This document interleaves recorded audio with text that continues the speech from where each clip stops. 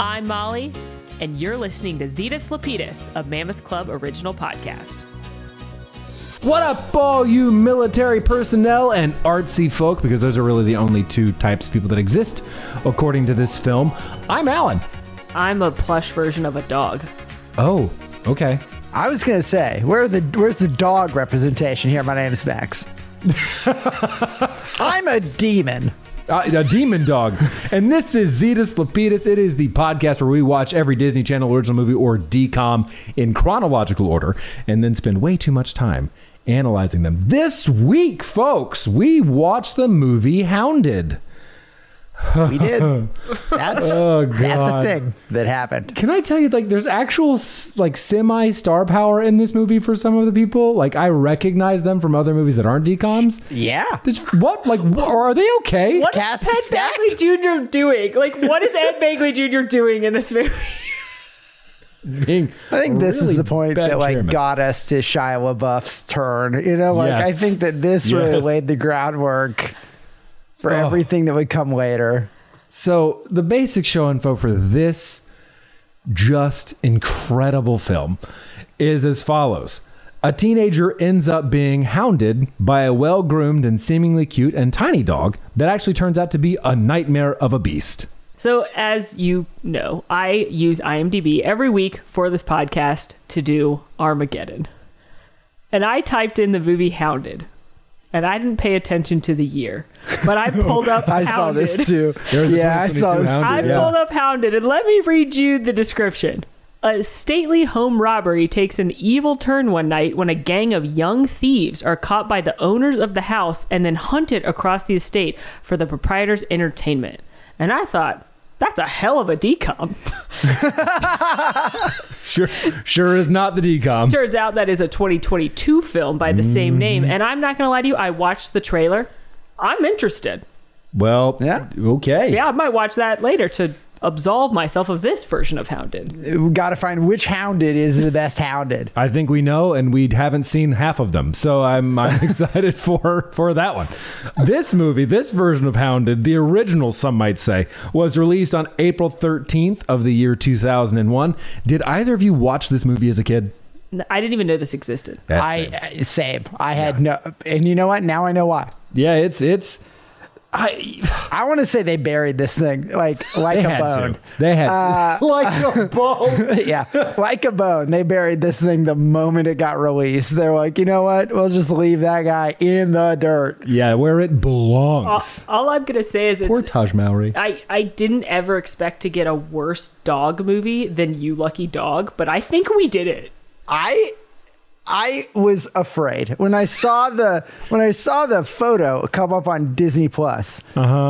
Which first I was a little concerned it wasn't on Disney Plus. I got to HOUN before it ever popped up. So I think they're trying to bury it still. But when I saw it pop up, I was like, oh no, don't let that dog talk. And if only the dog had talked, it might have been better. I think it's a bold thing to say it's worse than You Lucky Dog. I don't. Oh, okay. No spoilers, I guess, but I don't. Well, the top song of the time was All For You by Janet. Oh, Janet Jackson. All the girls at the party, look at that body, shaking that thing like you never did see. And you're right. Was there ever a time where Janet Jackson just went by Janet? Because literally in all of the music charts, it just had her listed as Janet. That must be what was going on. It's all for you if you really want it. It's a good song. The top film of the time was another movie targeted at the teenage tween demographic, Spy Kids. Top movie this week. Banger. Alan Cumming and the Finger People. Mm-hmm. I've actually never seen Spy Kids. No? My knowledge of Spy Kids is that one of them is married to Meghan Trainor. Yeah, Junie. The actor who played Junie. Inarguably, the better movie of these two between Hounded and Spy Kids. I will take Carmen and Junie every day of the week. Guys, do you think we like this movie or not? It's so good. We're not even into it yet. I bet you can't guess. It's arguably the best film we've seen of the DCOMs. Some news headlines at the time. There was a gamma ray burst named X-ray afterglow GRB010222 that happened so deep in space and it was so bright, scientists were like, what happened? And then that's when they realized, oh, we just watched a star die. And that was apparently big news in the science community at the time. I saw a picture. It actually is a big burst of like light happening in the cosmos, which terrifies me, if I'm being honest. Did you say a gamma ray? Gamma ray burst X-ray afterglow is the name of the effect. Isn't that why the Hulk is big? Yeah, that's the making of Bruce Banner, actually. That's his origin story. Molly is, in this moment, grappling with the fact that gamma rays are a real thing. Yes. I definitely thought that was a Marvel thing. No. Okay. Okay. We're just going to move on. Yeah. We're moving on to the release of the first ever Animal Crossing game. It came out on April 14th of the year 2001, launching the incredibly successful game and franchise by Nintendo. That all these years later would get us through a pandemic. At least 2 weeks of it. Yeah. I think it's important for you to note that April 14th is also the anniversary of the Titanic sinking. Well... The Titanic sinking is the second most impactful thing that's happened on that day. Yeah. Mm-hmm. So the Animal Crossing, the Titanic sinking. There's like a raccoon that wants your money. The greatest nautical disaster of all time. It is a raccoon that wants your money. That's true. Good old Timothy Nook. I know things. You do know that. Hey, not space things apparently, but other things. That's your gap, the space stuff. It really, that is my knowledge gap. It's too scary to think about. It's space and time. I think we can encapsulate all of Molly's gaps in space and time. No wonder you hate Doctor Strange. You hate both of the things he's associated with. One continuum. We nailed it. Right, there you go. I'll stick to the ocean where it's not scary at all. Mm-hmm. And you have Aquaman. So good for you. DC Comics, but neither here nor there. Are we ready to talk about this movie? I guess. No. All right. Well, we're going to do it anyway. Sorry to say. What?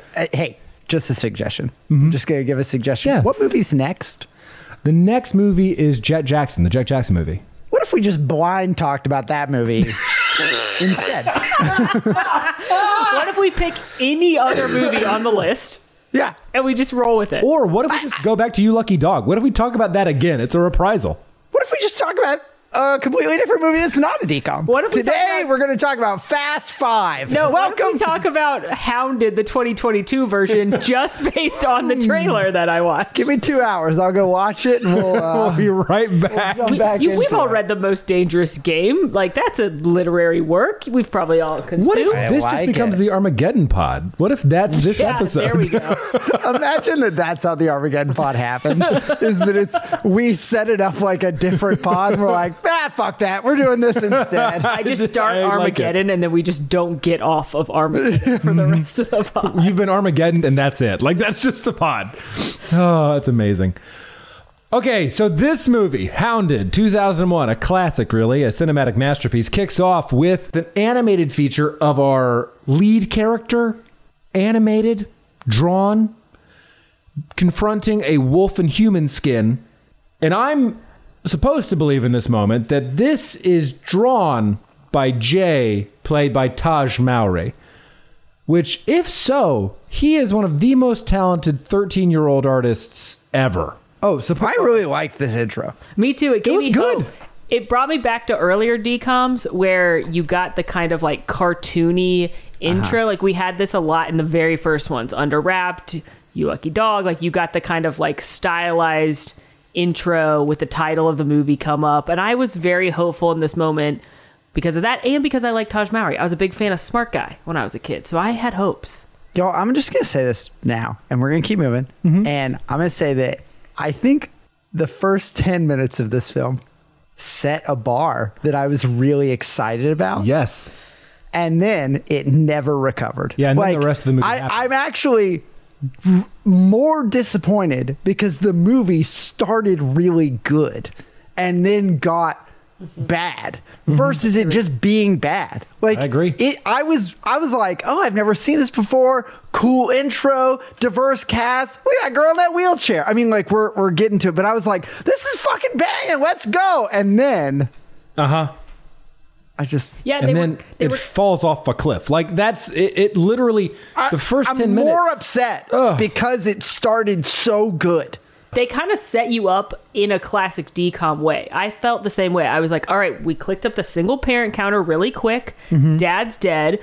Kid wants to go to art school, but may have to go to military school. He's got a strained relationship with his big brother who's in military school. And I really felt like we were getting back to our roots as DCOM enthusiasts. Like, I thought we were going back to, like, some of the better films that we've watched very early on. Right. I agree. And let's take it a step further, right? Because what you've mentioned, Molly, is about the first 5 or so minutes of the movie around the kitchen table, mom having that conversation with Jay. And we go to school, and even that, the school introductory scenes are also pretty good, where you meet his friends, again, a diverse group of friends.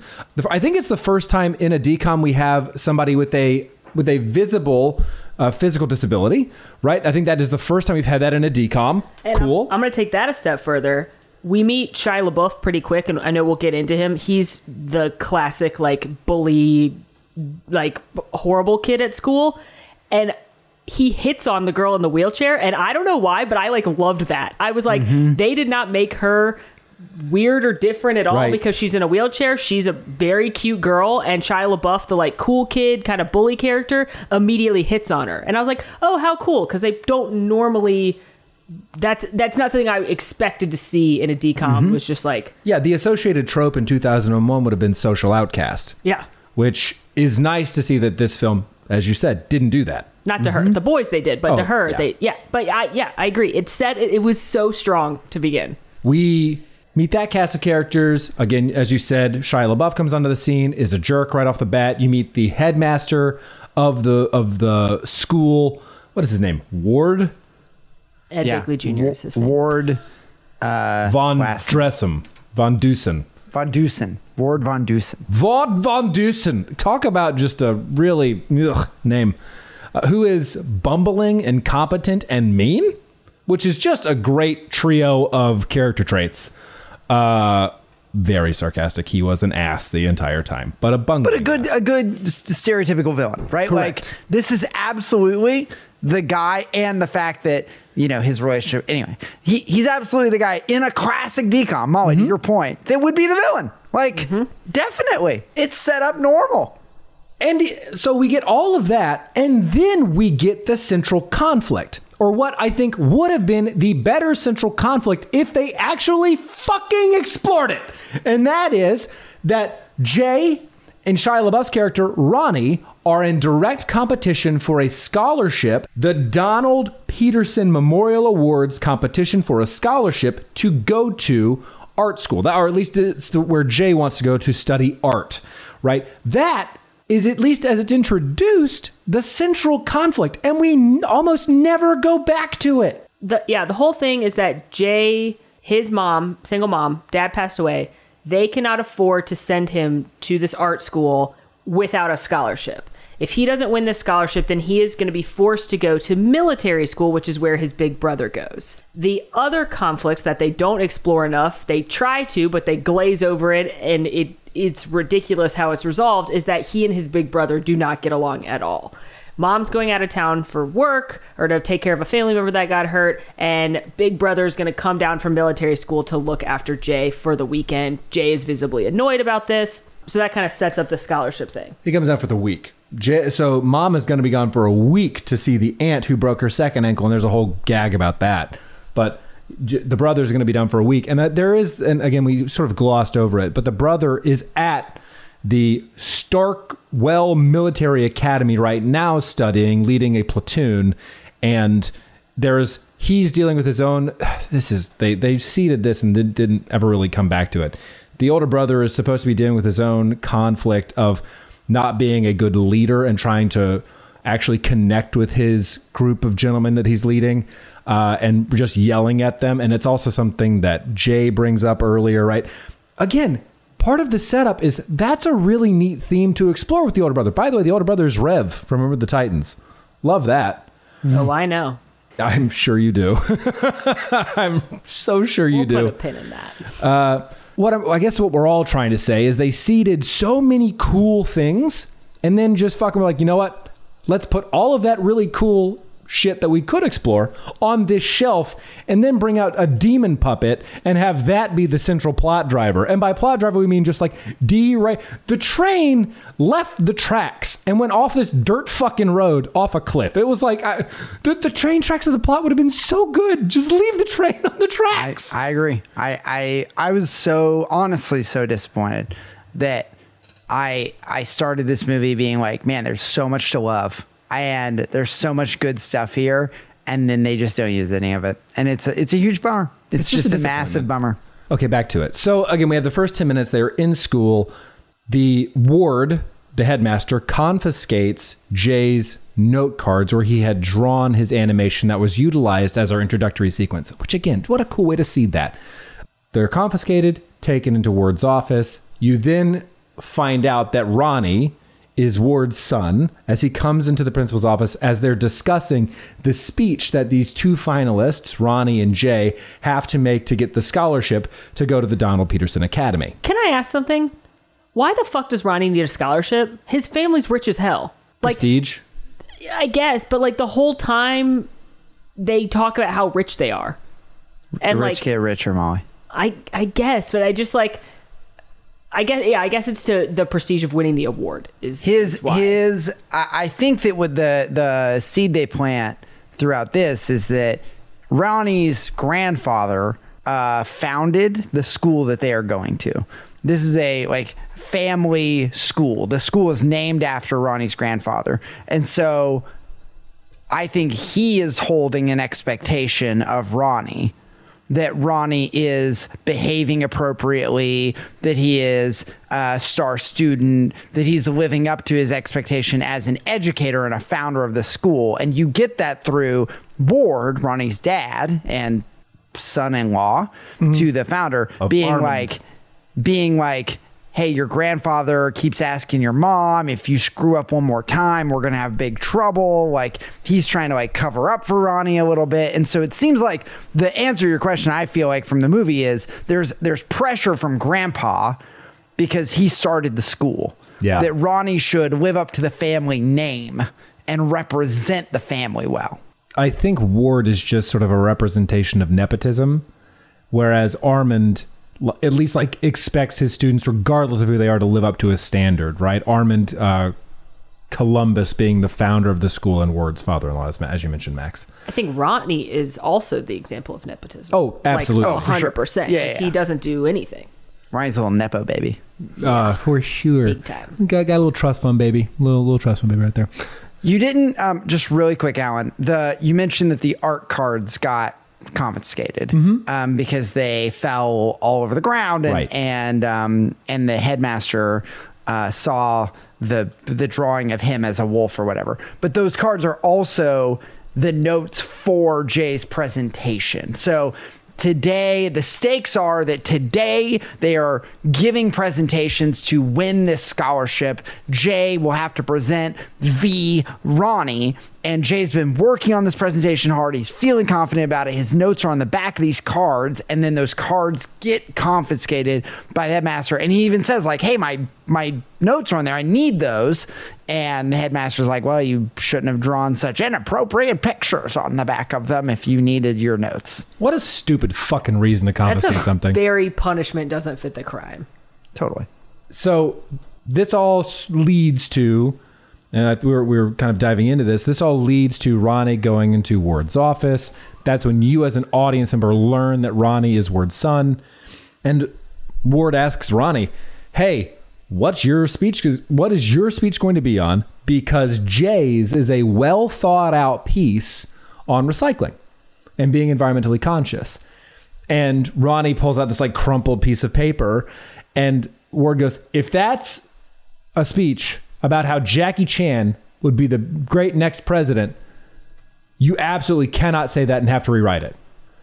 And I was like, what a wild comparison that we have. Like, Ronnie has I guess it's just intended to serve the nepotism bit even more. It's intended to sell that. Like, Ronnie's got no business being like going up against Jay. He's got no business, which I guess feeds in the outrage for what happens next, which is Ronnie just plagiarizes and steals Jay's entire presentation and takes it because Ronnie is scheduled to present first, goes out and just says and presents the speech as his own.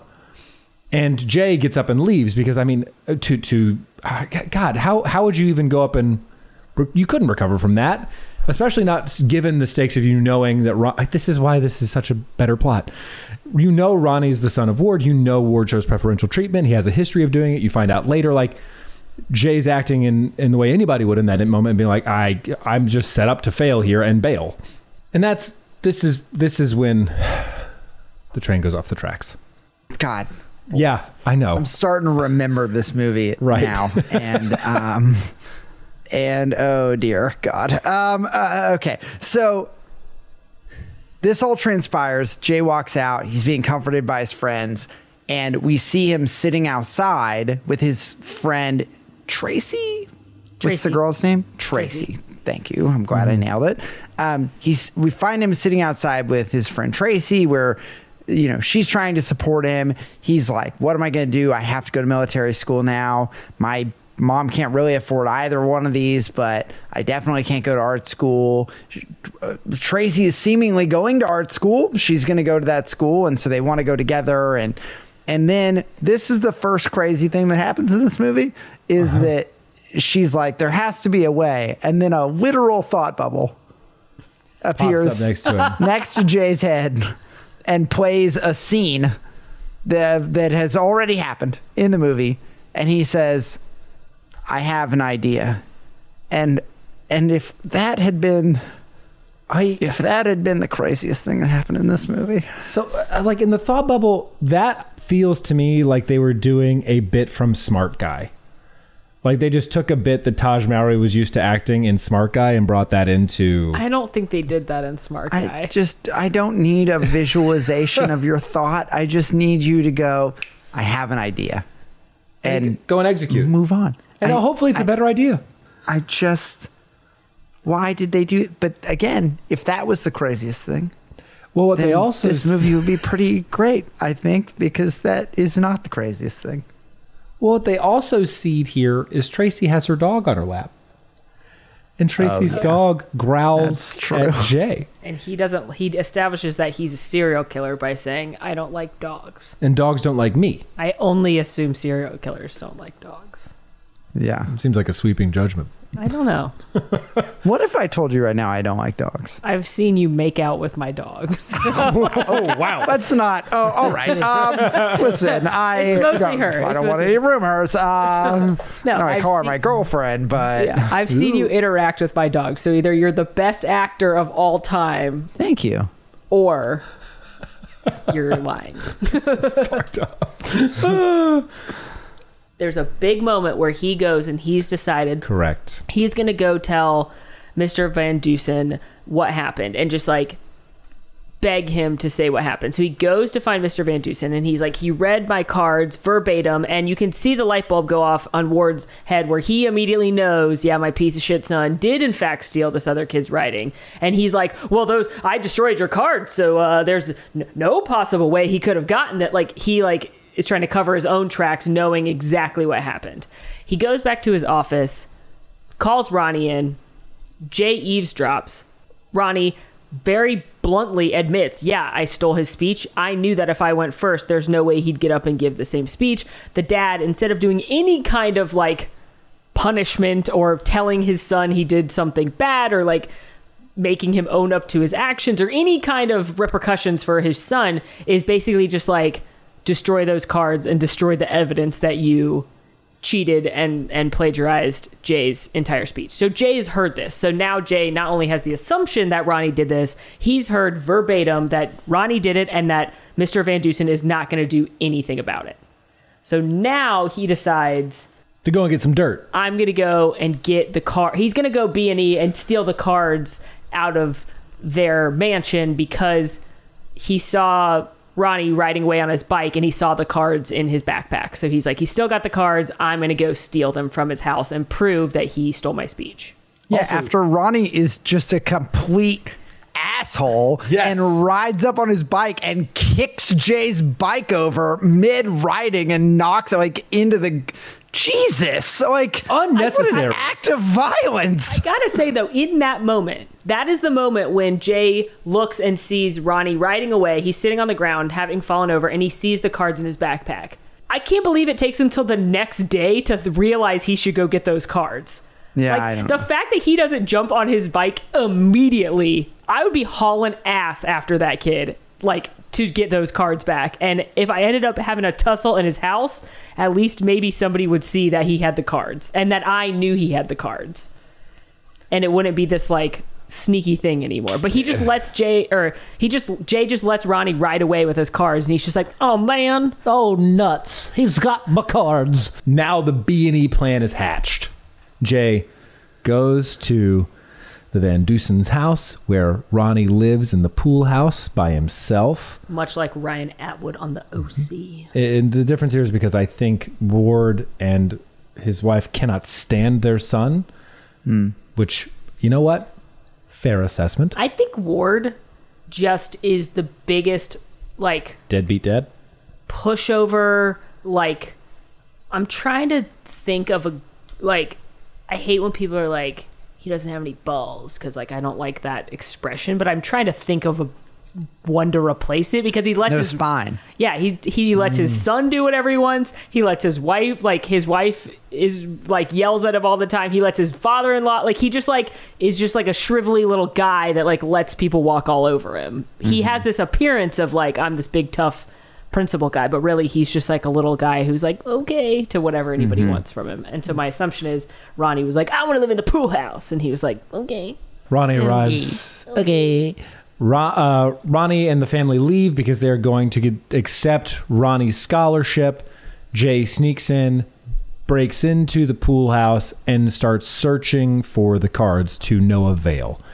Then this little Pomeranian named Celine. My first reaction in this was every door in this house is left unlocked. Yes.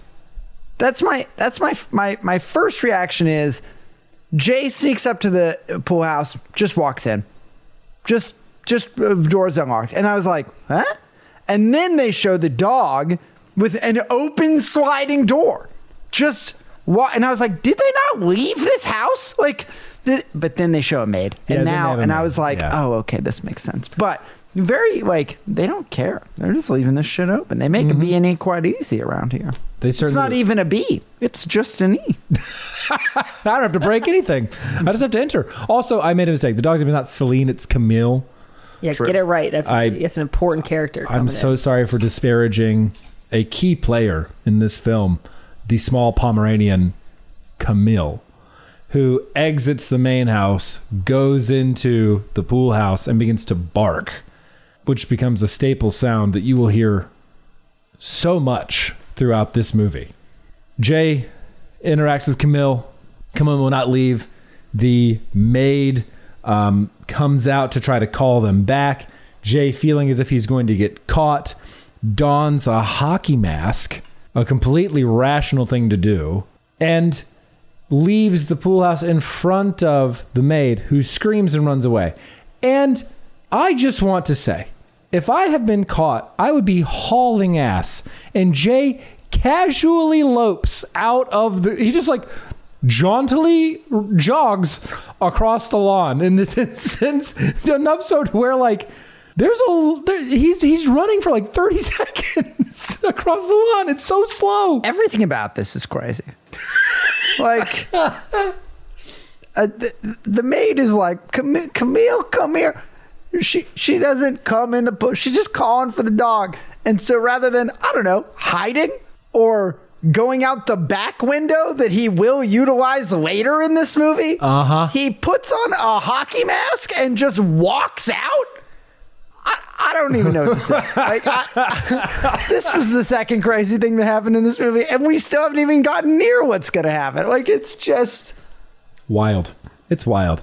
Camille then follows Jay. Yeah. She won't leave him alone. She's running after him, and he's like, go away, dog, go away. And she will not leave him alone. Nearly gets hit by a car, though. The dog almost gets hit by a car, which did get my anxiety pumping. Because I don't know if this is just me, but I fear more for animals in movies than people.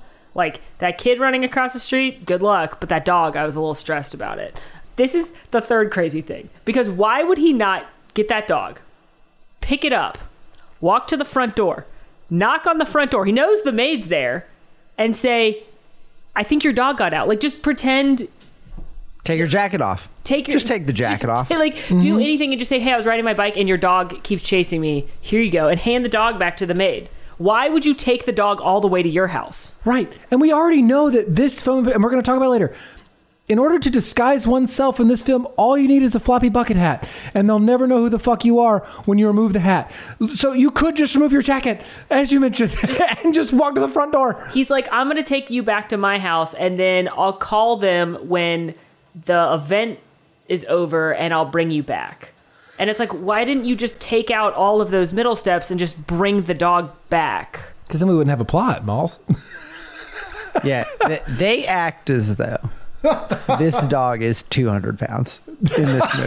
Like why? That dog has a collar on. Why can you not tie the dog to the front tree and be like, well, I've found a dog. Here it is. Like, here it is. On the door. Right? Yeah. He's like, well, it won't. Like, I can't. Just pick it up, man. Just pick it up. It's just pick up the dog. 3-pound dog. It's a cute. It's so small. His thought of like, yeah, Molly. His plan is, I'm going to take you home, and then I'll call them and I'll tell them. And it takes Tracy, again, I'm skipping a scene, but it takes Tracy being like, hey, dumbass.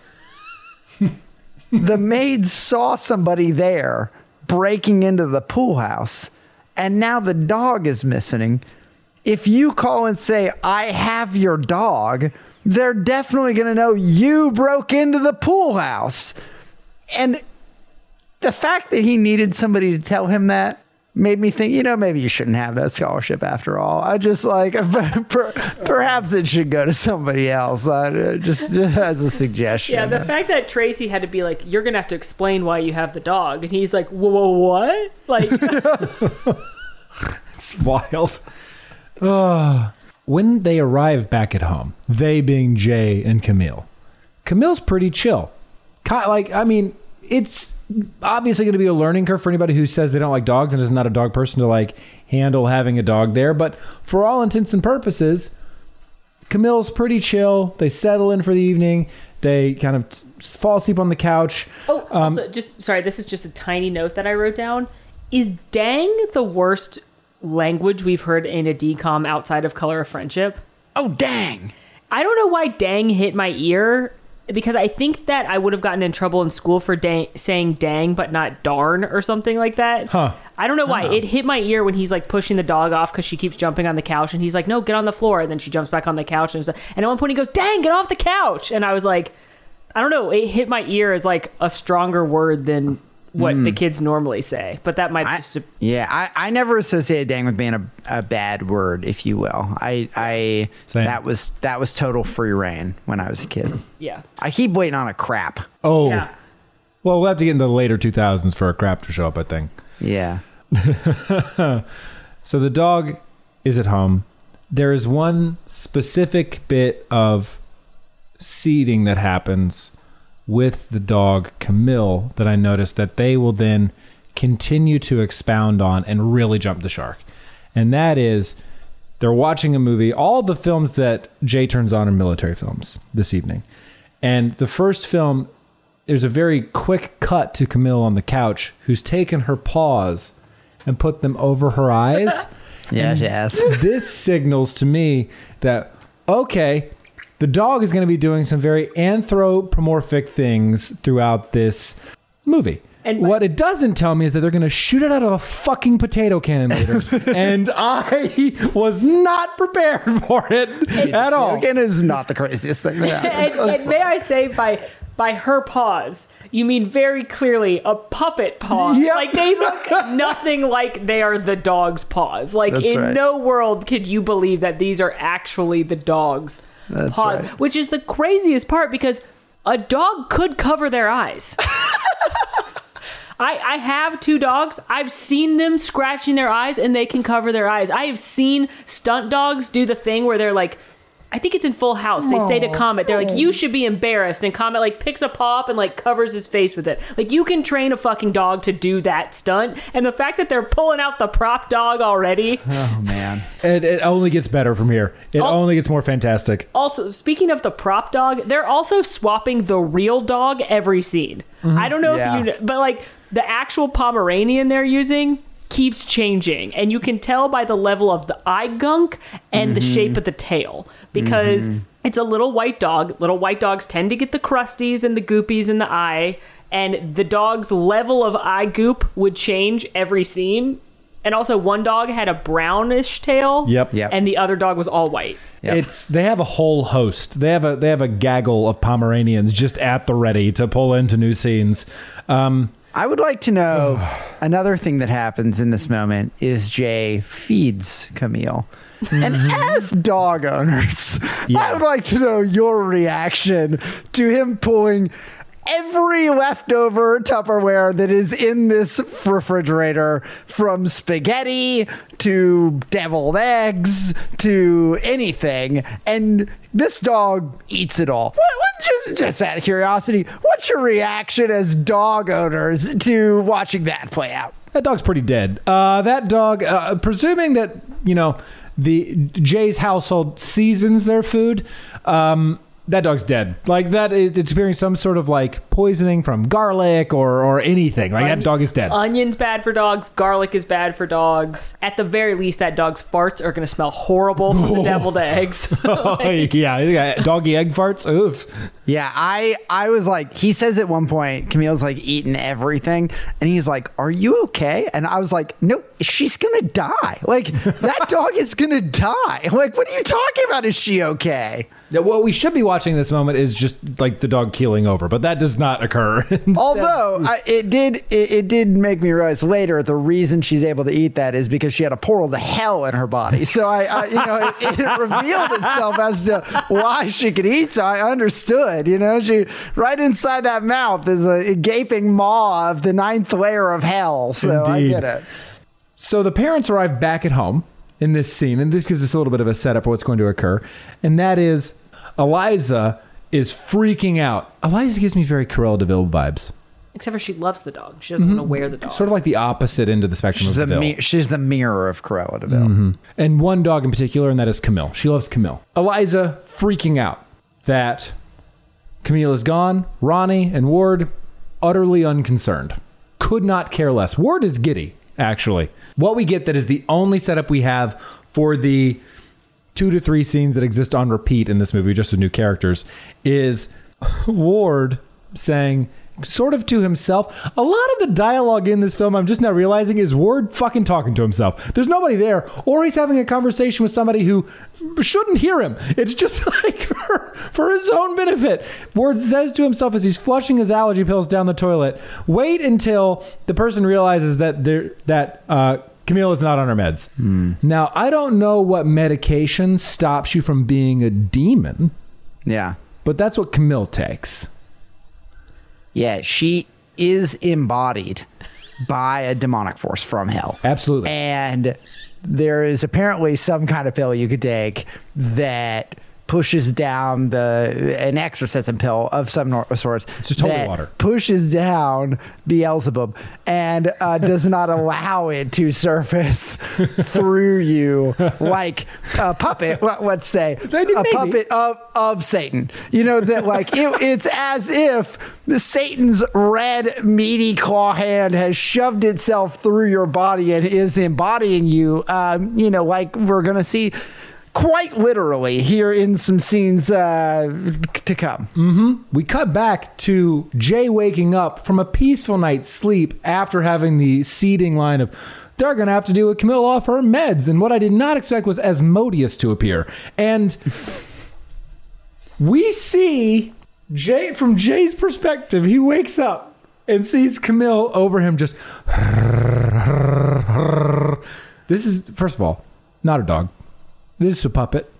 and it's puppet, because if you watch the way the ears move, that's mechanical, right? We're watching right there. It's like Salacious Crumb from Star Wars, but covered in white fur. Yes. Like, it is alien. It is not a dog. It is alien in nature. You immediately understand. He and Tracy hatched some harebrained scheme that he should call with a voice disguiser and say, like, I'll meet you in the park to give you your dog. And he does that, and Ward's like, ha, keep the dog. And you immediately understand why Ward said keep the dog, because it now begins to rain terror over Jay and his home in a way I didn't realize a 3-pound dog could do. Yeah, let's assess the superpowers, shall we?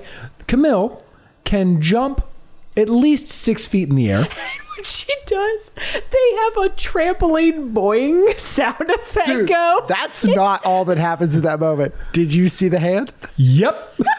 Sure did. There is a whole ass arm that comes onto scene that throws the puppet into the basket, and they don't hide it at all. There is a spring, as Molly said, and a fucking human arm that comes into screen. They don't edit that shit out. Throws the dog up 6 feet in the air. It is crazy. I replayed it 3 times because I was laughing so hard. Do you know what I searched for? Because I want to give this person credit. Never before have I wanted to find a singular individual accredited. I want to know the voice actor for Camille, because whoever is doing her growling or moaning, because there's a certain point where Jay goes, "Are you okay?" And you hear, "No."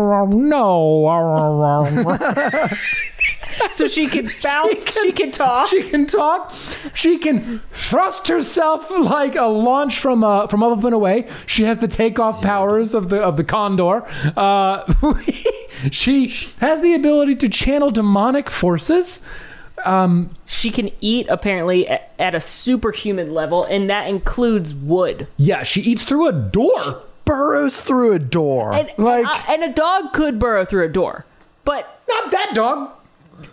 The speed in which this dog burrows through the door, and she's that big, is unbelievable. The gashes this dog leaves in this door it's insane. Wolverine-esque claws. Yes. Yeah. Well, I mean, thankfully, Ward explained that one to us a little bit earlier when he was like, "You didn't clip her front paws enough," and I was like, yeesh. Oh, are they trying to Yeah, I think they're trying to. Oh. Maybe I'm giving this movie too much credit. I think I am, but. There is a chunk of this movie in the middle of this movie. Let's say the middle 45 minutes of this movie. That is the same scene replayed 3 times. And it all revolves around Camille doing crazy shit. But those present are just mildly different. Yeah, I agree. I think that's an hour of the film is just the same bullshit over and over and over again in various places around the house. And with either Jay or Jay and his brother or just the brother or, oh man, nothing happens in this movie. The amount of hurt that this dog can inflict on a full-size human being is unbelievable. And I know a dog could hurt a person. I know a dog can kill a person. This dog, though, it's a teeny tiny dog, and she can grab a hold of one of their pant legs and rip the entire pant leg off with one bite. And did you notice she had a propensity to bite them on the bottom lip? Like she would jump out of a random space where that Pomeranian certainly should not have been, let's say the top shelf of a kitchen cabinet, and latch on to Jay's, and it happened to Mike's, bottom lip. And they had to whip her around in a frenzy to detach. She also apparently has the jaw strength of an alligator and or crocodile. It is...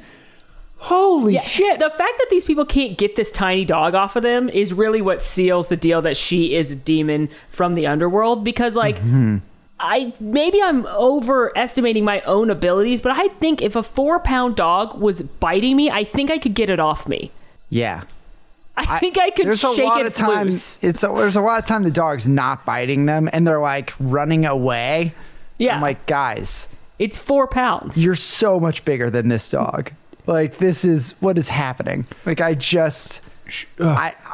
can't comprehend She is one of the heads of Cerberus. It's like, I just don't know. This dog needed to be so much bigger for this movie to work. Like, it needed to be so much bigger. It needed to be Beethoven from the It movie needed to be Beethoven. That's a great example. Good script change. And I love the movie Beethoven. And I'm going to say this dog, I've never rooted for the demise of an animal before, but like, this dog's got to, it's a demon. Like, go. The fact that nobody just like lets the dog outside, you'd have guilt because it's an animal, but also it's a demon. It is. Yeah. Can I just read to you what the internet says the explanation for the medication is? Because it never actually tells us what the medication is. The dog is apparently on anti-anxiety meds. So I'm sorry. What? That's the representation of anxiety in a dog? If we stop giving Kronk his anti-anxiety meds, will this happen? No. He'll be possessed by a literal demon. He's a 65-pound dog. I'd be a little more afraid of him. Call an exorcist in advance. He cannot be bothered. Can you imagine? Kronk would be like, we'll get a spirit box. Kronk would be like, hey, could you give me more snacks? We'll get a spirit box. Yeah, we will. And we'll be ready to talk to the demon when it comes out of Kronk's body. Because he's not taking ready. his anti-anxiety meds. Because he's not. Got it. They later will say that this dog just needed to blow off some steam. How much steam do you need to blow? I'd also need to do more than blow off steam. That dog went to Pound Town when it left the house. That's what it needed. I'm going to be like, I'm grappling with what even to say about the rest of this movie until the final 5 minutes, because I think we've said everything. Yeah. Like, there's this for 50 minutes of this film, nothing new happens. Like, everything is minor. They finally introduce the brother who comes home to discover the house is destroyed. And of course, this starts the tension with his relationship with his little brother. But then they discover it's the dog, and he's like, the dog tries to kill him too. And he's like, I get it. Okay. The dog's awful. Like, and then they replay this scene with Ward Van Dusen 3 times of trying to hand off the dog in different weird and kooky ways. Like, it's just, it's there. You could literally have a bulleted list of the things that are not the dog doing insane shit. They are Mike comes home, as you mentioned, Jay and Mike reconciling their relationship in a 30-second scene, which I think was ridiculous. That could have played out and actually been the conflict of the movie. We can talk about that. That's so bananas. They use a voice changer, as Molly mentioned, to try to have these calls with Ward, which never result in anything other than just being comedic relief at Ward's expense. And then ultimately they lose Camille because they try to take Camille to a drop-off and she runs away. So they fill the gap in time with now trying to find Camille, who is out getting fucked. There's literally a section of this movie where the brother's like, I just need you to stall. And I was like, that is what this feels like. Yeah. I agree. I agree. That's what the movie feels like, is you're just like, oh, we contractually got to hit 85. All right, let's put some scenes in here. We'll get to 85. Like, and Jay is like, I think I'm used to Taj Mowry being from Smart Guy. So every time he did something stupid, I was like, what are you doing? Like, he at one point captures the dog by putting a laundry basket on top of the dog. And then he uses the worst execution of duct taping it to the ground. I could imagine.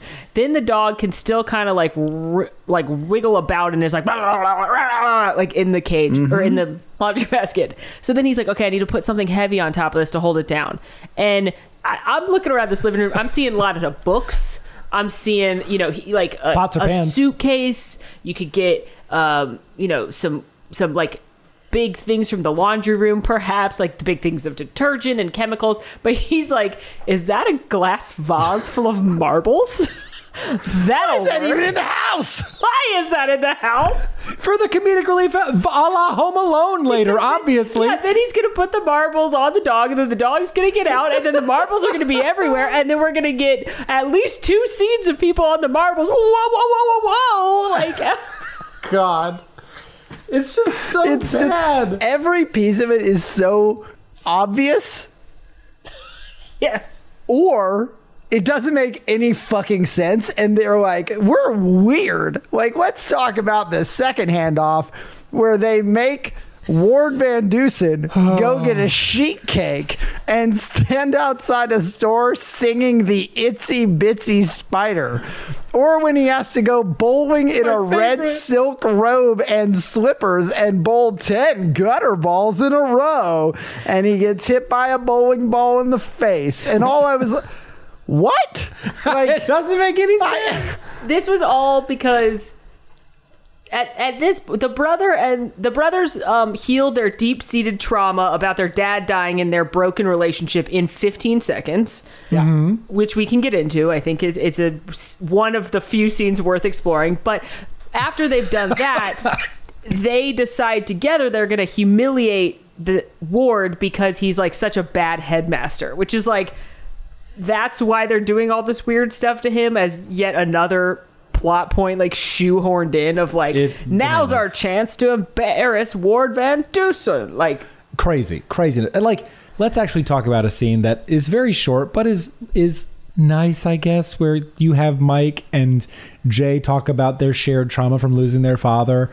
But really, let me actually back up. The only thing that I get from this is that Mike is a dick, an asshole, and an incredible narcissist that only has ever seen his own interpretation of events and then assumes them to be true for everybody when he makes the statement to Jay, like, I was your brother and your father. You wouldn't remember it because you were 7. By the way, I don't know a lot about kids, but I think 7-year-olds like can also have memories that crop up at 13 because, you know, it's been half their life. Jay's like, actually, let me do a quick correction, bud. The day after Dad died, I had a nightmare and tried to get into bed so I could sleep with you and have some comfort, and you kicked me out and told me to grow up. And I'm like, okay, yeah, fun fact there, Mike, you're a piece of shit. Like, that's a terrible thing to do to a 7-year-old, even if you don't want him there. You just lost your dad, and your younger brother is having a bad dream panic attack because of this, likely induced by the death of your father, and you kick him out, you piece of shit. And call him a crybaby. Like, he's 7 and just lost his dad. Like, I mean, and then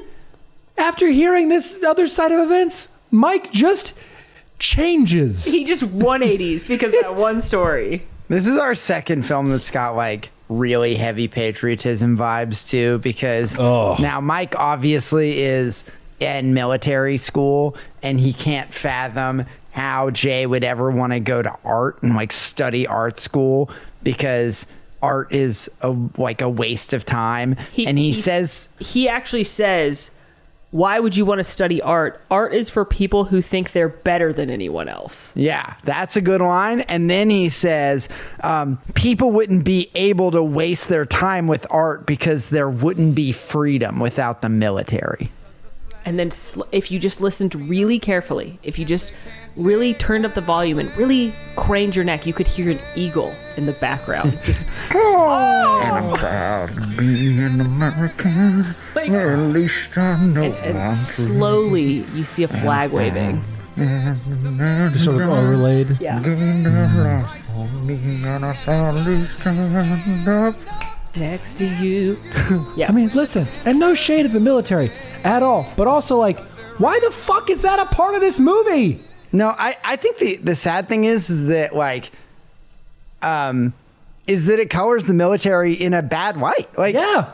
I think that's the negative thing, is not the like, dude, if I was in the military, I'd be pissed that is the like, your art's fucking stupid and it's a waste of time, and for people to think they're better than anyone, and the only thing that matters is this, because it's like, no, you're serving your country so that people have the choice to do this thing, not to like be a dick about it. Like, it's like just a victim complex. It's unfortunate that it actually sheds a negative light, I would say, on the military experience. And I think, again, this is the conflict that, had they chosen to focus on this and not the demon dog that we were all excited about at the beginning when we had hopes for this movie, this would have been a good conflict, I think, of like, I'm doing it my way and this is the way Dad did it, and the military and blah, blah, blah, blah, blah, versus the artsy kid who's more in touch with his emotions. Like, you could both learn something from each other, and then you could have this like relationship actually grow and progress in a normal paced way, as opposed to this 5-minute scene all it happens overnight, and then now all of a sudden Mike is a good big brother. Like Absolutely. that's not what. Also, he keeps calling him Meat Stain, and I don't know what that means. I'll tell you. I looked it up. Did a little bit of perusing on the internet about the old meat stain. I'm worried. This from Urban Dictionary. Meat stain. The nice little brown mark that is sometimes left behind in the back of your underpants after a greasy meal. Meat Is he stain. calling him Skid Mark? Effectively. Meat stain is a synonym of skid mark. That's crazy for a decom. It is. I don't know that I trust Urban Dictionary to represent what Disney meant 21 years ago, but it is crazy. I agree. Now, I did search for an Urban Dictionary entry that was in the early 2000s, and I found one that this entry is from 2004. Now, granted, it's not 2001, but I will say that there is some. It's 3 years away. There was a lot of potential with the Mike storyline too, because when we get introduced to Mike at the military school, and Alan, you talked about him leading a platoon, and that, you know, he's kind of playing that stereotypical drilled instructor role. He's kind of cutting down everybody, and he gets called to talk to his superior officer, who says to him like, "Hey, your crew's failing," and he's like, "Yeah, it's not like they won't do the work. They're lazy." And the officer is like, "Man, you got a lot of potential. And I know you work hard and you know all your stuff, but like what you're doing is not working. And you are meant to be a leader.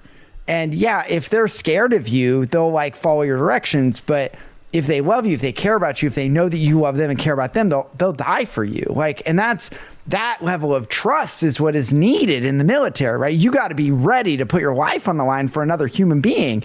And I wanted so badly for their for that to be played out, and for that, because that is such an important, I know Alan, you mentioned this really briefly, like that is such an important, and speaking of good light to put the military into, where I think the stereotype is often that like it's rough and it's aggressive, and that sort of stereotypical drill sergeant experience is what you're going to get in the military. And to have an officer say like, "Hey man, like you got to show investment. You got to invest in these people. You got to look out for them. You got to show that you've got their best interests." And then to see if Mike could have evolved in a meaningful way through his family relationship, that then we got to see resolve, because we do eventually see him back at military school and he's still being a dick. It's wild. I feel like they're trying to do Full Metal Jacket, right? That's kind of what a little it feels like bit, to me. yeah. And then, but to your point, they're like, that's not the way. But again, and we've all said this individually, but I'm just going to repeat it. The problem with this movie is they seeded a great plot and then proceeded to not play any of those incredible plot points out. Like there are 3 threads that we could track throughout this, that none of them have anything to do with a fucking Pomeranian. And we get a Pomeranian, and I don't know why. Like the movie would be incredible for kids if they just played it out the way that they had written the first 10 minutes. Mm-hmm. Instead, it's a slapstick comedy. Mm-hmm. Like that's it. Speaking of the slapstick comedy, everyone is such an overactor in this movie. It's unbelievable. Not one character acts like a real human being, except for maybe his friends, who you don't see very much, and maybe just Tracy, because the 2 dipshits he has help him hang up Lost posters for the dog are like, oh my God, yet another just like, they're cartoons. They're everyone in this movie is a cartoon, and it's like the scene that I always like. This trope happens in a lot of DComs and a lot of like kids comedies of like seeing something scary, particularly while in a vehicle, and then you look at each other and then look at the road and look back at each other, and I'll go, "Ah!" instead of like doing any kind of logical thing to like stop the car crash that's inevitably going to happen. Like they did that at least twice in this movie. Yeah, the dog gets lost, and then they make a meat like bait for the dog, where they like put a bunch of meat in a knapsack and they're dragging it behind the car. Like they a eventually freaking, have to get her back. Ugh. Like, and then the dog comes for, but all the dogs come for it, and then the Pomeranian jumps onto the meat sack and like hangs onto it, and then they're like driving her around, and she's whipping around, and then like Gator jaws. she like flies into the air, and like it's just so stupid. And they both look at each other and go, "Wah!" And it's like, what? What is? Did he? Dude, I can't with this movie. I just cannot. Like, I think that they're all worse actors in this movie. Like, I've seen pretty much every character in this movie be in something else, and they are bad actors in this movie. So they get back the Pomeranian. They get back Camille with the meat sack. After her sexy time. After she goes to Pound Town. She does the doggy no pants dance. And their plan is to drop Camille back at the Van Dusen's abode. So Jay draws a map of the neighborhood leading to the Van Dusen's home. And this is when Mike feels it's appropriate to acknowledge the gifts of his younger brother. Now, if you're thinking, listener, wow, that's really nice. He must have done it in a very overt way that was caring and well thought out, that would also mirror his growth from that scene and the tension earlier. Untrue. Utterly untrue. It is a throwaway line where he's like, hey, you're pretty good at this art thing. That's it. That's all we get. And Jay takes that like it is the best compliment he's ever gotten from his older brother, which is. It is the best compliment he's gotten from his older brother, who's just objectively an asshole. So they execute the reverse heist, where they're trying to drop off Camille, who, by the way, suddenly is friendly. No explanation. Suddenly is friendly. No, she blew off steam. Oh, right. That's it. She She blew off gang steam. banged in the park by the other dogs. Yeah. Jesus. That probably happened too. Well, we know what happened. They show her with all these other dogs. There's a scene in Sex and the City that is like the same, but it's actually executed well because it's a well-written and crafted series. But like they make that joke on Sex and the City where like the one dog gets out, and she's also show dog, which is how I knew Camille wasn't spayed, was because show dogs can't be. I don't think. I think they have to be like fully intact with all their things. So as soon as I saw Camille with all those other dogs, I was like, this is like when Charlotte York's dog, Elizabeth Taylor, gets out into the park, and then she makes a joke that she got gangbanged. I thought the same thing. I know you did. Yeah, the same scene came to mind. Could we just talk about Sex in the City now? Could we just pivot this whole conversation? I don't know anything about it. I'd rather talk about that. Who are you? Yeah. I think you're a little bit of a Miranda. I'm a Samantha. Little Samantha, yeah. I'm a Samantha. I don't know what that means, but I want to be a Samantha, but I think I'm a Carrie. Yeah. Yeah, it's a bummer. what does it mean about me that I'm a Samantha? Good thing. She's the best one. Yeah. Oh, okay, nice. You got a little Miranda in you, though, because Miranda's like the most realistic. Like, like she's like kind of like cynical and sarcastic and stuff about things. Yeah. So the older I get, the more I relate to her. Sure. Yeah. So they do a reverse heist where the plan is to have Mike approach the pool house past the main house and be unnoticed to talk to... Because at this point, the entire city's police force right. has been called in and is monitoring the phones because of these weird voice changer calls. The whole city's police force is monitoring the phones of the Van Dusens. They have cops on standby at their house, and they're going to swarm whoever brings the dog by. And so they have to sneak to the pool house as to not be noticed by the police in the main house. It also should be noticed that father-in-law Armand Columbus has returned to the scene, and he is the driver for finding the dog, right? It can't come from Ward. It can't come from Eliza. It has to come from Eliza's dad, Armand, who comes back and is like threatening Ward's gig. Speaking of Armand, can we talk about the fact that in Ward and Eliza's master bathroom, there's a portrait of Armand? It's everywhere. His portrait is everywhere in that fucking house. I know they have like 8 portraits of their of Ward's father-in-law, but the weirdest one is in the bathroom. You ever want to take a bath and Gonna Your look up at an father-in-law. old man that's your father. You know what would not induce No. a BM for me? That. Like, Yeah, imagine you're just like, I need a minute. I'm gonna like relax, and Get a then you bath look up. bomb. Way back. Play some Enya. Look up in his eyes. Armand. I did not understand that decorating choice. It was bad. It was a bad choice. It was a terrible decision. He is where the money is from. You know? Yeah, that's true.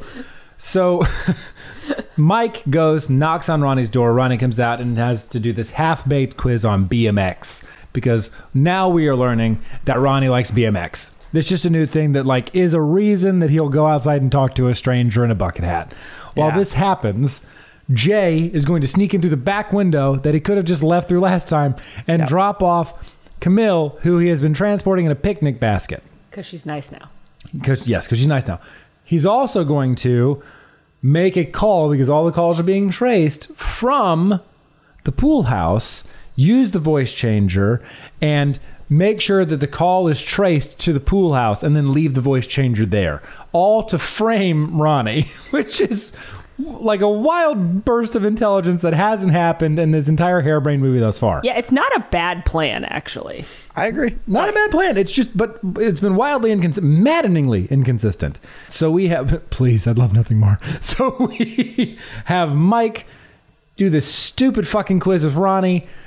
And as soon as he gets the signal, which is, Like every good plan. he's a wilderness explorer.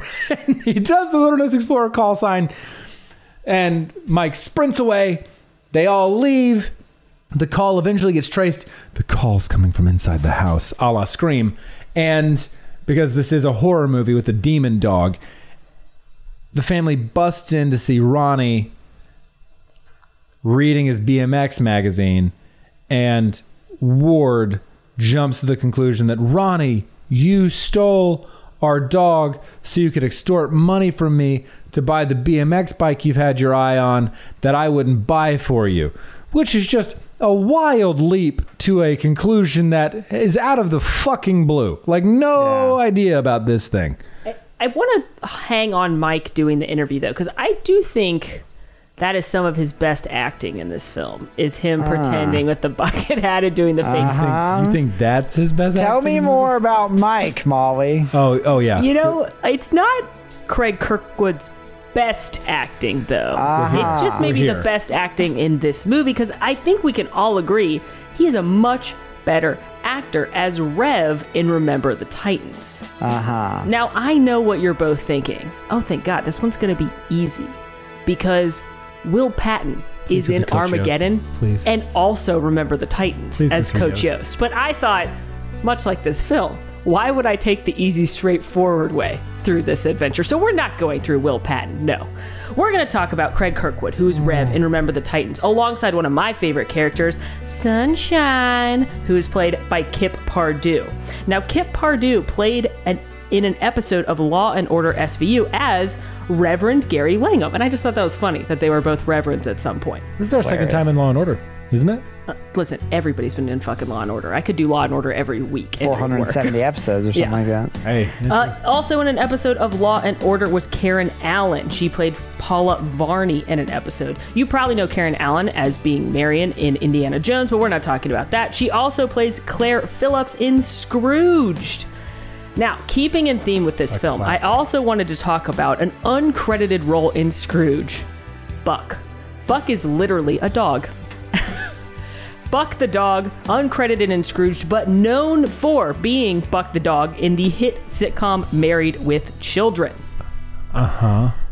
Also in Married with Children, for a couple episodes, she guest starred in two different ones, is an actress named Ava Fabian. She played a character named Yummy in one episode and a character named Honey Roasted in another episode. And I know you're thinking, those are some interesting names. I wonder what kind of character she played. Let me just tell you a little bit more about some of Ava Fabian's roles. She is most known for playing Jacqueline Stone, the narrator on a Skinamax production called Erotic Confessions. Nice. We've made it to Skinamax. You know, I would have guessed. I don't know that I needed that context. Fluffy and honey. You tell me her name is Honey Wheat Bread, and I knew. You know, like I was there. Her characters again were Yummy and Honey Roasted. Oh, honey. Yeah, I got it. She plays Jacqueline Stone, the narrator of Erotic Confessions, which is a Skinamax program in which she would like Dear Amy letters from people, but instead of being like, I have problems with my mother-in-law, they'd be like, let me tell you about this sexy time on the beach. I never thought we'd go through softcore porn. Oh, we are there, my friend. So she normally played Jacqueline Stone in Erotic Confessions, but in one episode, Jacqueline Stone was played by Layla Roberts. Layla Roberts also plays the stripper Molly Mounds in the hit film Armageddon. Molly Mounds. I forgot about that. Molly Mounds. What a way. What a way. But let's finish her out on the back end. That's what she said. Alongside Molly Mounds, you have the character Dottie, played by Grace Zabriskie. She also played Miss Gregory in an episode of American Playhouse. Now, American Playhouse was an anthology series that ran on PBS for many years. It actually launched the careers of a lot of famous actors, including Ben Stiller, John Malkovich, and Megan Mullally. Playing 2 different times on American Playhouse is Peter Gallagher. He played Charles Castle in an episode, as well as Logan Melton in an episode. Are you laughing because I said back end after talking about softcore porn? Yeah, finish her out on the back end really sent me. Alan's been trying so hard to not be disruptive for like 5 credits at this point. He's just like Doctor Strange level doubled over here. Because I said back end after talking about Skinamax. Well, there's a little more. I understand. I didn't help the scenario. I'm just saying. Ooh, we're good. Continue. I'm sorry. Ooh. It's okay. American Playhouse, playing 2 different roles in 2 different episodes, Charles Castle and Logan Melton, was Peter Gallagher. Now, I love Peter Gallagher for his role as Sandy Cohen in the TV series The O.C. Mm-hmm. One of the most iconic lines on the show, "Welcome to the O.C., bitch," is said by Luke Ward, who's played by Chris Carmack. Chris Carmack also plays Dennis in a film that I think we could all agree is better than this one. It's called Shark Night. It's an absolutely insane B horror movie. It takes place. B? This is a B. This is like a D horror movie. So I'd give Shark Night like a B. Okay. If you like bad animals eating people movies, Shark Night is incredible. It's about some college students in Louisiana that go to the lake to de-stress for a while, only to find out that somebody named Dennis, again Chris Carmack, and his best friend have captured a bunch of sharks from the ocean, put them in fresh water, expect them to live somehow, and then are filming the sharks eating people to make money on reality TV. It's absolutely bonkers, but the star of Shark Night is a character named Sarah, who ironically is also played by Sarah Paxton, and in this film, she's Tracy. Oh, we made it. Oh, wow. That was, better than this movie. True. I agree. It's also the longest Armageddon I've ever done. It took 2 full pages. Well done. Yeah. Normally I can get it all into one, but this one I had to put on another page. I like that you had the opportunity to get it on one page and chose, much like this film did, to literally do the exact opposite of that. I was inspired by this film. Yeah. I also tried to and find I probably a stripper. I had to go dog, I had to go stripper. There was a lot of fun ways to go. I thought about it too late. I was already too far in. I thought about going through Roy Kynrim, who is the effects supervisor for this film, because I really think he deserves a lot of credit. Launching a puppet out of a potato cannon deserve some credit. And while looking at his IMDb, I did discover that he was a makeup supervisor on Halloween Town. So he has a connection. He has a DCOM resume. Yeah, but he also did the makeup for a movie called Swamp Shark, which was a TV movie that I will be watching after we record this podcast. There you go. Nice. Yeah. You've been Armageddoned, the part of the show where Molly, by no one's urging, has found yet another way this DCOM can be tied to the smash hit Armageddon. Don't tell her to stop, because she won't. Okay, we have this harebrained scheme play out. It works. we come to the conclusion that Ronnie is the problem. Ward says the great line not Ward. This line is said to Ward by Armand. Armand says to Ward upon hearing of Ronnie's issues, because he's already heard whispers of this, he's like, the apple doesn't fall too far from the tree, which is supposed to be a sick burn. And you have Ronnie look at his dad with a grin, which is a strange acting choice in this moment. It's almost like Shia LaBeouf was in on the joke, and I thought that was kind of funny. And the movie begins to resolve by having two main scenes. Scene one is Jay providing a speech now, this time on the benefits of ADA compliance. This is where I need to come in here. Yes. And Molly, I don't know if we're going to go the same. This is one of my main problems with what this movie became. Even if I accept all of the dog shit that has happened. Literal dog shit. One of my main issues with this movie is that this plan to like frame Ronnie, which ultimately resulted in him losing the scholarship, that resolved the thing we introed at the very beginning. This plan was the like backup, like we just happened upon a plan. There was no like, okay, we're going to solve the problem and get you your scholarship back.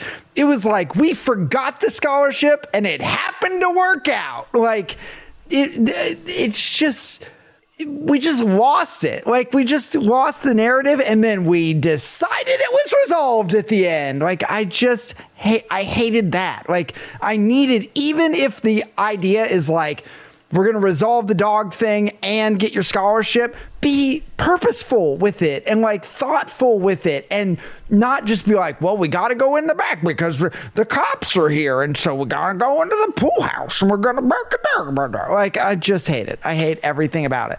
Deus Ex Machina. Gotta love how it just works out. Yeah. My fault right here with the film is that I'm sure that it does happen, but not once in this film did they discuss his friend's struggles with accessibility being in her wheelchair. And I thought it was so weird because this is the first time we're getting a character in a wheelchair in a DCOM. You have such an opportunity to actually make that a meaningful role and character. And then at the end, when his big project that gets him the scholarship actually comes around full circle and benefits his friend and other folks with disabilities, it means more. It felt so shoehorned in and almost just like they're checking a box of like, oh, we have a wheelchair character, we can make this about that. And it's like, if you had taken out the dumb dog bit, or like they could have developed the friendship more and shown, even if they hadn't done that, even if just one time in this movie, he and Tracy are walking and Tracy can't get somewhere because it's only stairs and they have to take the long way and then now they're late for class. I don't know, one time, if they've one time shown that her life is harder because she's in a wheelchair, then it would have made it a better end. But like, they don't talk about the fact that Tracy's in a wheelchair at all, and then at the end they're like, ta-da, the problem of being in a wheelchair is better now. And it's like, that this hasn't, what? It's almost like a pat on their own back of like, did you notice we had a character in a wheelchair? Did you see it? Hey guys, we put a character in a wheelchair in the movie. Like, it was like they had to bring attention to it, because, good on them for doing it. Yeah, there's such a big rewrite of this film that's like, he gets the thing stolen. He's like, Ronnie stole my thing. And they go, well, you both need to make new presentations. And like, and Tracy supports him during that. And his brother's an asshole during that. And like, they grow together and like, he learns from Tracy and that inspires the next presentation that he has to do to get the scholarship. Like, cut all the dog shit. And there's a movie here. Also, I want to correct myself. This is the second film that's had a character with a overt or invisible disability. Miracle Lane 2 was the first. Oh, sure. Yeah. The one. That's true. Duh. True. Yeah. Duh. My bad on making that statement. No, but I didn't think of it either. I think maybe because that movie was good. Like, yeah. It had... Listen, I long for the times where we get to joke about somebody finding strawberry lube in a side table. I actually had a thought while watching this movie, and it was, my God, we are a long departure from Color of Friendship. Oh, yes. So we have Jay give his presentation and get awarded the scholarship from Armand. Armand is now the headmaster of the school once more. He has demoted Ward to be a secretary. We have Eliza come in and say that, hey, guess what? Camille is pregnant. Hey, Jay, do you want one of the puppies? Jay agrees. We then cut to Mike back at Starkwell. And the most recent addition to his squad is Ronnie, who is now seen at Starkwell, almost like an immediate ship off to Starkwell. And Mike is now made it clear that he's going to make Ronnie's life more difficult, a retaliatory act that is certainly not ethical and shows that Mike has learned nothing. And that's how the movie ends. Yep, that's right. I think it's okay if he makes Ronnie's life a little hard, because Ronnie is a Nepo baby who's never had to, like, try for anything. Mm-hmm. But I wish they had also shown Mike being better to his original squad. Yeah. Like, they only show him yelling at Ronnie. And I'm not saying he can, like, torture Ronnie or anything, but I think it's good for Ronnie to be in military school and learn hard work, and that he can't get away with everything because his dad's the headmaster. The only thing we get that acknowledges it is the colonel congratulating Mike. We don't get to see any of that payoff. Like, it would be better, and Max, what I think you were driving at is like, show me that Mike. Have the squad recognize it, right? Show him do it. Show the squad go to bat for him. Show something that is more than that. Yeah, exactly what you said is, they pay it off with the colonel saying, like, hey, you really pulled them through, or something like that ridiculous. Showed they aren't failing anymore or whatever. But yeah, we don't get any of that journey. We don't get him coming back and what he's learned and how he's applied it and the other end of that resolution. All that's gone. Mm-hmm. It's just shortcut to the end. Hey, nice job. They didn't fail. Pat on the back. So let's rate this movie, shall we? I'll kick us off this week. I give this a 2.2, which is 0.1 better than my You Lucky Dog rating. They're both bad movies. Just take out remove the movie Hounded, make it a plot about a brother relationship developing, actually show relationship with friends, and stick to the plot you outlined in the first 10 minutes of the movie, and it would have been possibly one of the better DCOMs in this Rolodex. If you remove the shitty plot line that was never once threaded or mentioned outside of a throwaway line about dog relationships, then it's actually a good movie. The rewrite would be pretty damn good. And that's it. That's all I got. 1. I hate it. Now, I was just thinking about, I had 1 in my head, and I acknowledge that Ultimate Christmas Present is lower than that. I gave that a lower score. I do think that I like Taj Mowry's character more than I liked Hallie Allie from Ultimate Christmas Present. I didn't turn this movie off, although I wanted to. Mm-hmm. And I think the biggest thing for me is just like, I was really disappointed. From the intro to the first maybe 10 minutes, I was like, man, this movie is off to a great start. I'm excited to watch it. And then it became horrible. It just was so bad. Like, and I was bummed out by that. But I give this movie a 1. I hear the disappointment in your voice. I really am. Yeah. This is like every conversation you ever have with like a friend or mentor. Like, I'm not mad. Yeah. I'm disappointed. Malls? I think I'm going to give it like a 0.8. Yeah. I really didn't like this movie. Like, the only reason I'm not giving it a 0 is because I did laugh many times at the horrible special effects of them just yucking that, like, puppet dog around. Like, the noises the dog made, and the, like, particularly when they throw it into his bicycle basket and it, like, boings, and then it, like, you see the hand and then it goes, like, you hear it splat into the basket. Amazing. My entire rating is for that moment, because that joke got old after the second or third time. I honestly think with the talent that they had in this cast, wasted, and everybody was a bad actor in this movie. every single person was a bad actor in this movie, and that's annoying to me because it's not like other movies where you don't know these actors and these actors haven't like done anything before. Like, we all know these different actors. Like, Ed Begley Jr. is like a pretty accomplished actor, and he was a freaking doofus in this movie, and it was just bad. It was just truly terrible. Let's see what the internet has to say, shall we? Now, on the whole, the ratings on this were pretty poor. We had a couple of like 8s and 10s. Somebody in one of the reviews says it was this a 10. Somebody said in their reviews that Taj Bowery. It was possibly one of the best movies they've ever seen. I hate that person. I have to know. I say it all the time. Like, has this person seen other movies? Is this their introduction to movies? I hate them. Mm-hmm. I hate them.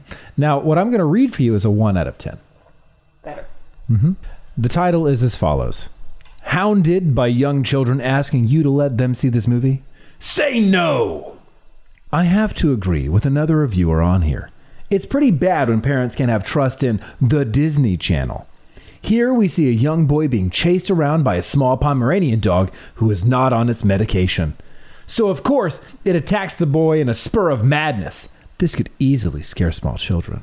I don't want to sound like a peace hippie, but it's true. The image of a boy being bitten and attacked by a small dog could result in nightmares for children and headaches for parents. Other than that small fact, the movie is still lousy. I wouldn't recommend it either way. Bad actors, bad dialogue, bad everything. Stay away from this movie or else. Yep, Did I just get threatened? It ends with a threat. I got threatened. By a peace hippie. Yeah. Stay away from this movie or else. And then I should say they added a smiley face at the end of it just to try to take the edge off the threat. They're tone policing themselves. Mm-hmm. I mean, they have to. This is literally, somebody wrote this an 8 out of 10, and they're like, Hounded has lots of heavy and a few moderate laughs. It's a must-see for any Taj Maui or Shia LaBeouf fans. It will make you laugh your head off. And then in all caps, 4 times, ha, ha, ha, ha, added to the end of the review. I was like, I don't think any Shia LaBeouf fan or Taj Maui, I don't think either of them want you to see this movie. Like, what? No, you're wrong. You're very incorrect. Okay, what's next, though? Let's look to the future. Next is Jet Jackson, the Jet Jackson movie. I'm hype about that. Please be good. I don't know that I've seen the movie. I haven't. I don't think I've seen the movie, but I saw the show a lot. Yeah. Can we I'm just going to go back to this movie because I just saw what the tagline for it is. It's taking care of this dog is no walk in the park. Hilarious. Even that's dumb. Like, it's hilarious. All right, Jet Jackson, though. I'm looking forward to that. That's going to be fun. The show was good. I'm hopeful. The show was good 20 years ago, for sure. Yeah, maybe. True. We thought a lot of things were good, and now we're back here going, oh. Mm-hmm. Hey, thank you so much for listening to this podcast. I'm sorry if you watched this movie. Please give us a like and review. It really does help us out. And make sure you're connected on all of our social channels at Mammoth Club or at Mammoth_Club. And until next time, we'll see you for the famous Jet Jackson movie. Goodbye. Bye. Boing. Do that hand. Nuts.